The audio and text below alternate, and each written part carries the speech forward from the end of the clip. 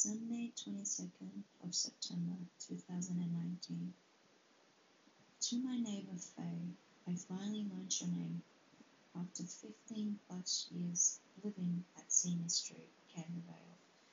Today was a little different for me, one of those beautiful Sundays I'll never forget. Thank you for wishing me a happy and successful life and career. I hope you lead this life full of great memories. May your soul shine through the afterlife, leaving years of hardship and burden behind. Emotional and teary thinking back to our reunion. And that was what I wrote in my diary. But now I'm just going to freelance and talk about today.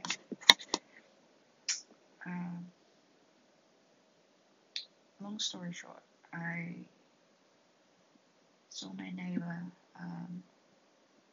standing in the driveway of her house, looking out and probably waiting for someone to cross or walk by or drive by so she can probably ask for help.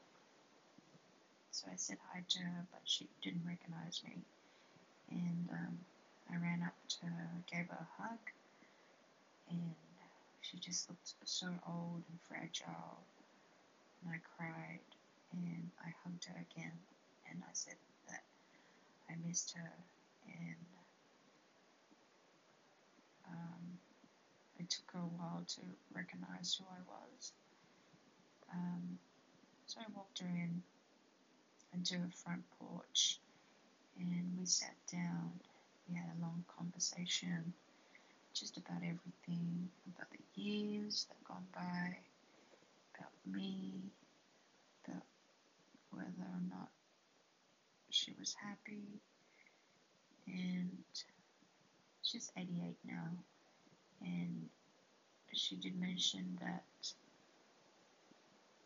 she probably don't see herself being around any longer past her birth date, or her birthday, which is on the 24th of June.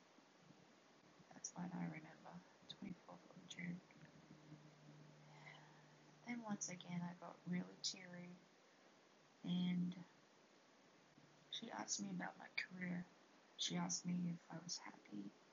She asked me if there were people under me, and I said yes to both of them. And then I asked her, do you remember when, as a kid and as a teenager and as a young adult, I would always walk past your home, and you would see me in the mornings and stop me and have a conversation with me, and you would always ask me, so what are you doing these days? And I would always come back with a different job every time. I would say, oh, I'm working at Subway now.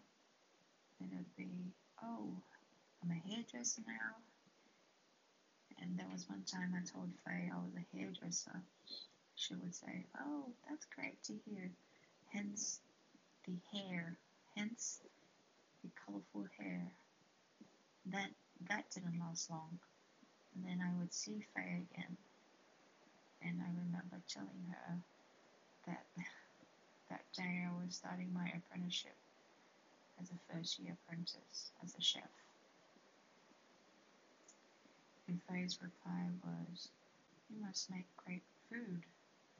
I did mention to her back then that I would make lamingtons and give them some to her, but that never happened. So back to the story, and it got me thinking about should